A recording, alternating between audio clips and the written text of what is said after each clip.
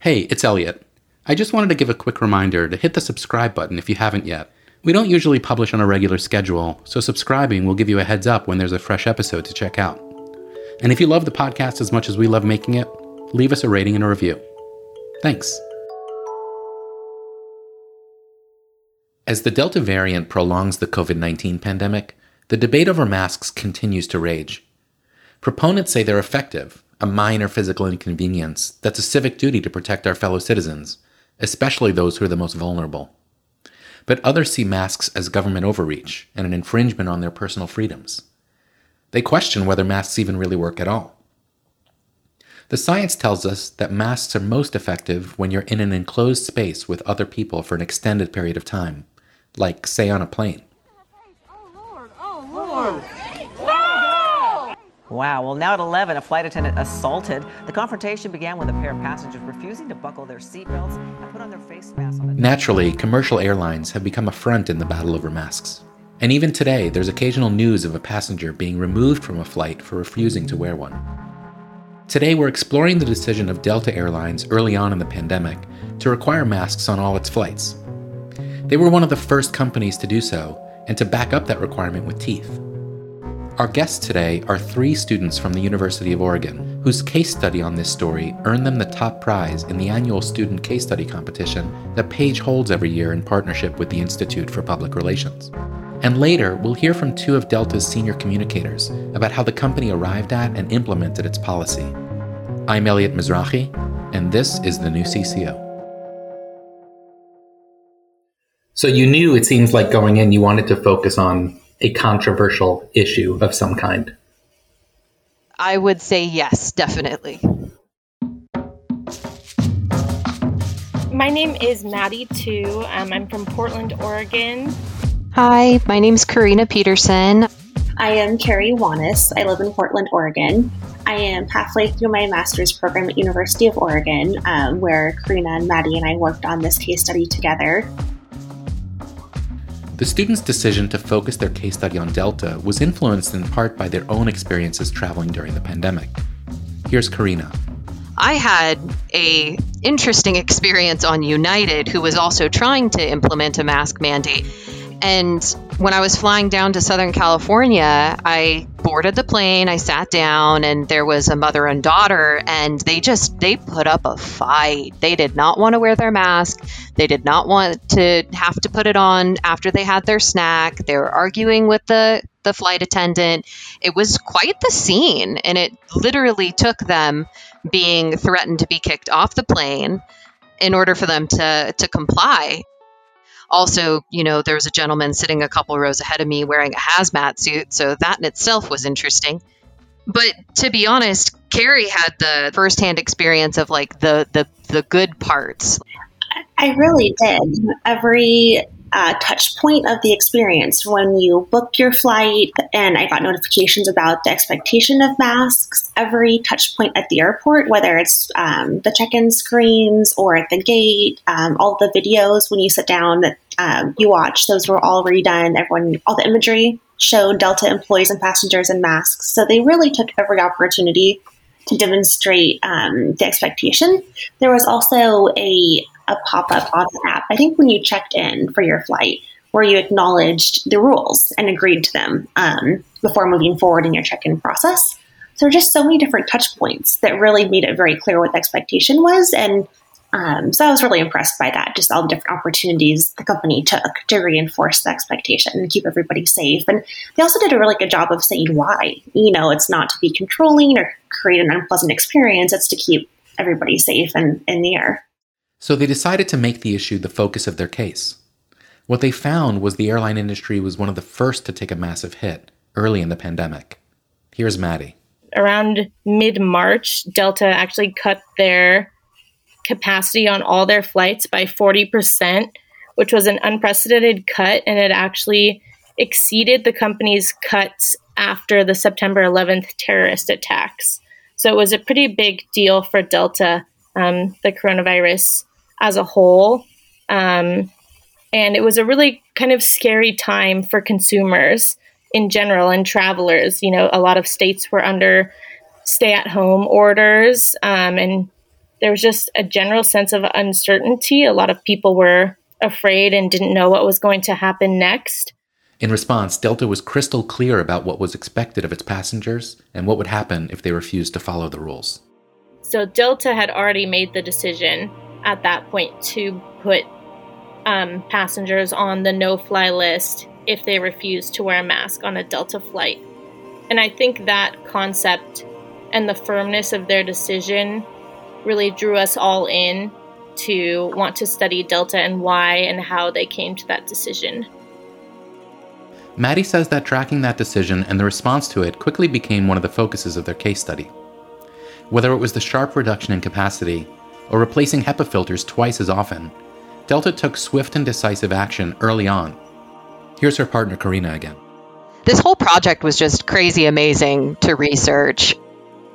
If someone had refused to wear a mask, they refused to adhere to Delta's mask mandate, they would get put on an internal list that would essentially ban that individual from flying with Delta.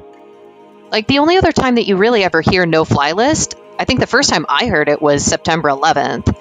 That's when, after that, you started hearing, like, individuals getting put on a no-fly list. They're permanently banned. They're not able to fly, period. And that's pretty close to what Delta's no-fly list during the COVID-19 pandemic was. Was Delta the first or the most prominent, would you say, to actually put people on a no-fly list if they failed to comply? Definitely. And the most public about it, the most transparent. We got most of our numbers on who was placed on that no-fly list from sources that were directly referencing Delta's News Hub articles and essentially from interviews with their CEO. Delta was very transparent the whole time, very firm, and always partnered all of the information with the why they're taking such a firm stance. Carrie says that the conviction Delta showed in communicating its stance turned a potentially fraught situation into an opportunity to express its values. That was definitely something that impressed us, looking at Delta News Hub and even quotes in media coverage. Their CEO, Ed Bastian, had a quote, and I'm paraphrasing here, but something to the effect of, we don't want those people on our flights if they're not going to comply and put others at risk. And to have a CEO say, we don't want certain customers, was very fascinating to us, especially at a time when there's record losses happening as a result of this pandemic. We found that to be a really good expression of Delta's values. I think we think about airline safety so much in terms of keeping the plane in the air, keeping passengers physically safe. So this is an expression of their concern toward passenger and employee safety, but in a completely different context. More about a health concern versus a safety and mechanical concern. So we kind of saw it through a similar lens, putting their passengers and their employees first, potentially ahead of profits even in a certain circumstance like this, and really just playing the long game. They might have had some initial backlash, which we saw pretty well documented in the media and in our research, but also just playing the long game to build that customer loyalty. That loyalty is important for airlines, and it's to Delta's credit that it sought to earn that loyalty by taking a step based on its values. But it's impossible to think that Delta didn't consider the implications. Masks were then and still are a highly politicized subject, especially in the US. So how do you go out and tell the world about a decision when you know it's likely to upset a really substantial part of your customer base? Here's Karina. I really feel like their CEO took the most non-biased way of contacting every type of media bubble to ensure that he was able to touch all those different groups of people, because that's a big problem with the media right now, is individuals getting all their news from bubbles that are essentially tailored to their political affiliation or what they believe, and going that extra step above and beyond to make sure that they hit Fox, NBC, CSNBC, my goodness, Times. It's smart. It's really smart.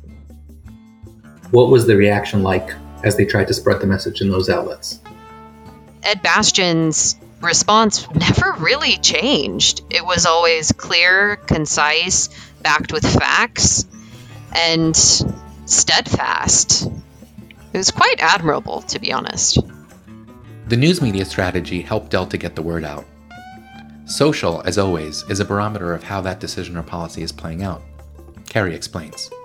That's where we saw a lot of some of the more politically charged conversation take place. We spent a lot of time researching that. The one example that we highlight in our case is a former SEAL who got banned. They're referring here to Robert O'Neill, a former Navy SEAL who claims to have himself killed Osama bin Laden. He has almost 420,000 followers on Twitter. Former SEAL Team 6 legend Robert O'Neill posted this selfie aboard a Delta flight with the message, "I am not a blank." Delta banned him. But of course, it takes off. It gets reported on Fox, and people really, latch on to the fact that this kind of American hero sort of person got kicked off of a Delta flight or banned from a Delta flight because of his noncompliance. So there's a little bit of a he said, she said going on as far as what exactly happened. But it was, like Karina said, the response was the same. Is here's our policy, here's why it's important, and take it or leave it. And they really didn't get involved in the back and forth and the politicalization of it. So there were definitely examples like that on social media where people who wanted to make a stink did so. It got leveraged and took off, but it really, Delta didn't respond in a way that got into the back and forth. They just stayed very steady, as Karina said. I'm wondering what you think the company did especially well. I would say their decisiveness and their willingness to take a risk, and especially when things were a bit ambiguous, like we mentioned previously, about the necessity of wearing masks. And an environment that's politically charged around masks as a political statement, and just heightened anxiety overall in a pandemic environment in an election year. They were willing to take a risk and really put their stake in the ground for what they thought was right, both for their passengers and their employees.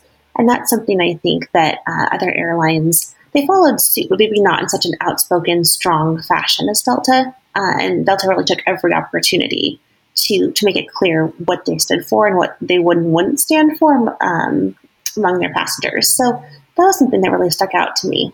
For me, it would be the statistics behind all of the data that they shared. Here's Karina again. Delta always coupled their policy and protocol changes with an explanation as to why they've made that change, in addition to resource material and references as to where they got the information to make that decision, and essentially back the decision that they've made from both a scientific perspective and a medical perspective. That just blew me away, and I found to be incredibly admirable. For a lot of people, the why is what essentially will win them over to better understanding the decision that was made. And Delta just did a phenomenal job with delivering that through their communications methods, whether it was Ed Bastian and his live interviews, or the Delta News Hub articles, or if you're a current Delta customer, you would get email updates. There's the text message pop-ups. They never skipped a beat in making sure you knew when something changed, why it changed, and the data and statistics to back it. Is there a question that comes to your mind that you're like, man, I'd really love to hear from a Delta comms person about how they thought about this? I think just two things off the top of my head. I think the first one is, how, if she would know, how did they decide to take such a firm stance? Like what was that conversation like? And I mean, were people opposed strongly? Did that take quite a long time to decide something like that? And then I think my other question for her would just be about the future, or how Delta is doing now, if the brand and the company has seen more positive improvements or more positive sales and reactions since kind of travel has reopened again, and more people loyal to Delta now because of what they did. Those are great questions. I would also be curious if they're planning on continuing this level of the Delta Care standard past the pandemic. That's a great question, right? If the mask mandate and public transportation is lifted, will Delta continue it, or will they modify it based on your vaccine status, or what the future might look like? Oh yeah, the vaccine. Vaccine status. Oh my gosh. A whole other Yeah. uniform. Are you going to require vaccine passports? Right. Yeah, we finished up our project in December, so I feel like vaccines still seem so far away at that point. We were curious too, so we reached out to Delta and we were fortunate to speak with two of its senior communications leaders. I am Gina Laughlin, and I am Delta's Managing Director for Employee Communications. Hi, I'm Elizabeth Wolf, and I am the Director of Customer Experience Communications at Delta. You know, we're really continuing to focus a lot on 2021 and pivoting toward recovery and profitability and, returning Delta to its place as, the world's leading airline. I'm curious, when the federal mask mandate lifts, because I can only assume eventually it'll lift, will Delta lift theirs? My impression is that we will, yes. I think that we'll make decisions that are consistent with the federal guidelines in that case when that happens.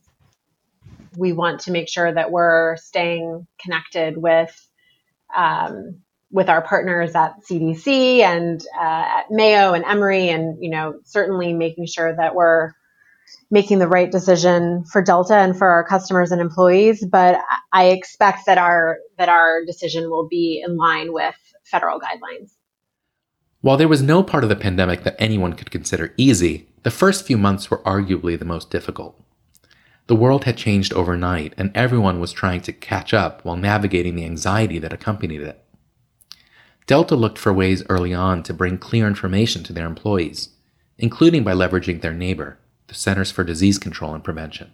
By the middle of March, we were one of the first things that we did was go out into our largest employee hub here at the Atlanta airport and host a town hall in person with local members of the CDC, with our then Chief Customer Experience Officer and several other leaders. And even in that time, we didn't fully know what this would become, but just hearing what was on the minds of our people, where they had questions, what they thought they needed, allowed us to kind of set the stage for what we would do.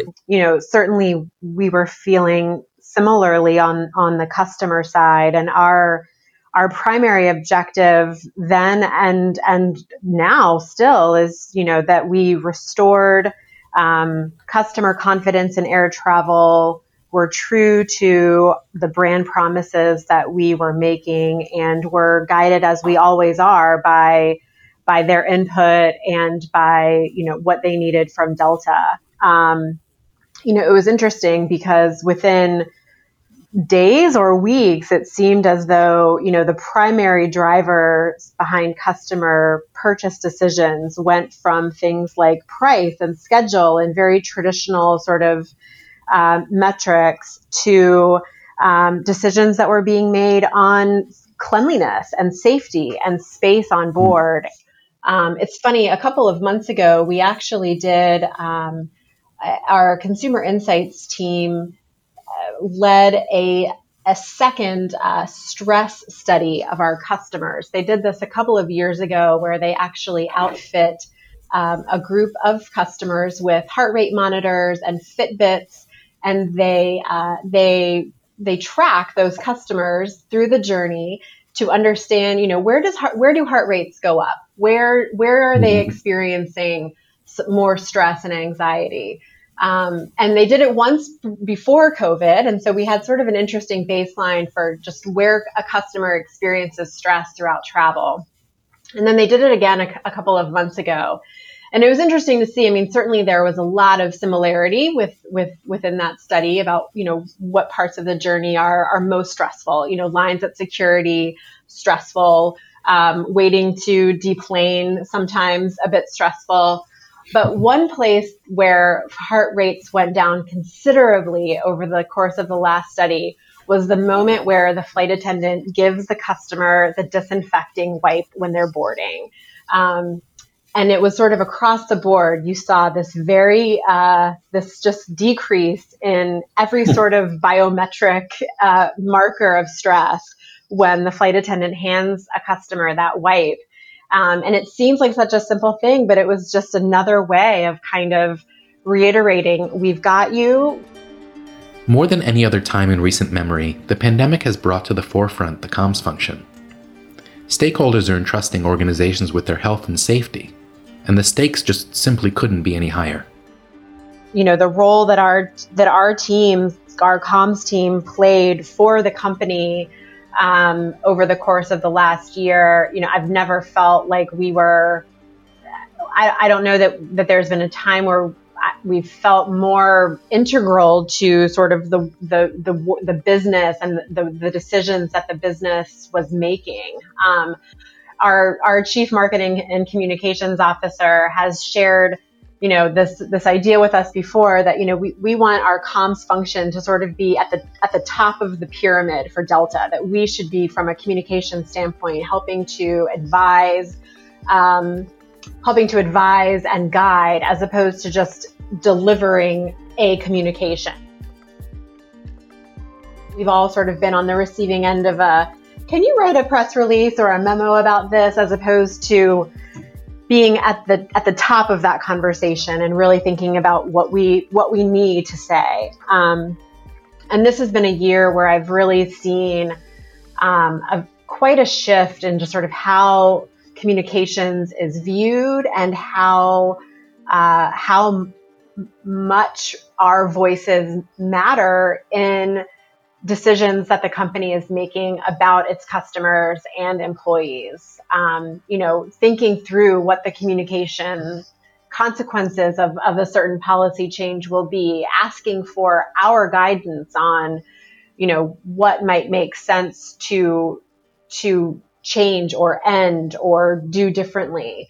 It's not that it didn't happen before, it did, but I think that the sustained kind of focus around our recovery in COVID has really catapulted our function collectively to a different place, I think, within the business. And, you know, that's a responsibility that I think we all take really seriously. And it's something that I think we really want to sustain, even as we hopefully get back to a more normal way of doing business, because the value that communications has in influencing the strategy is just very valuable.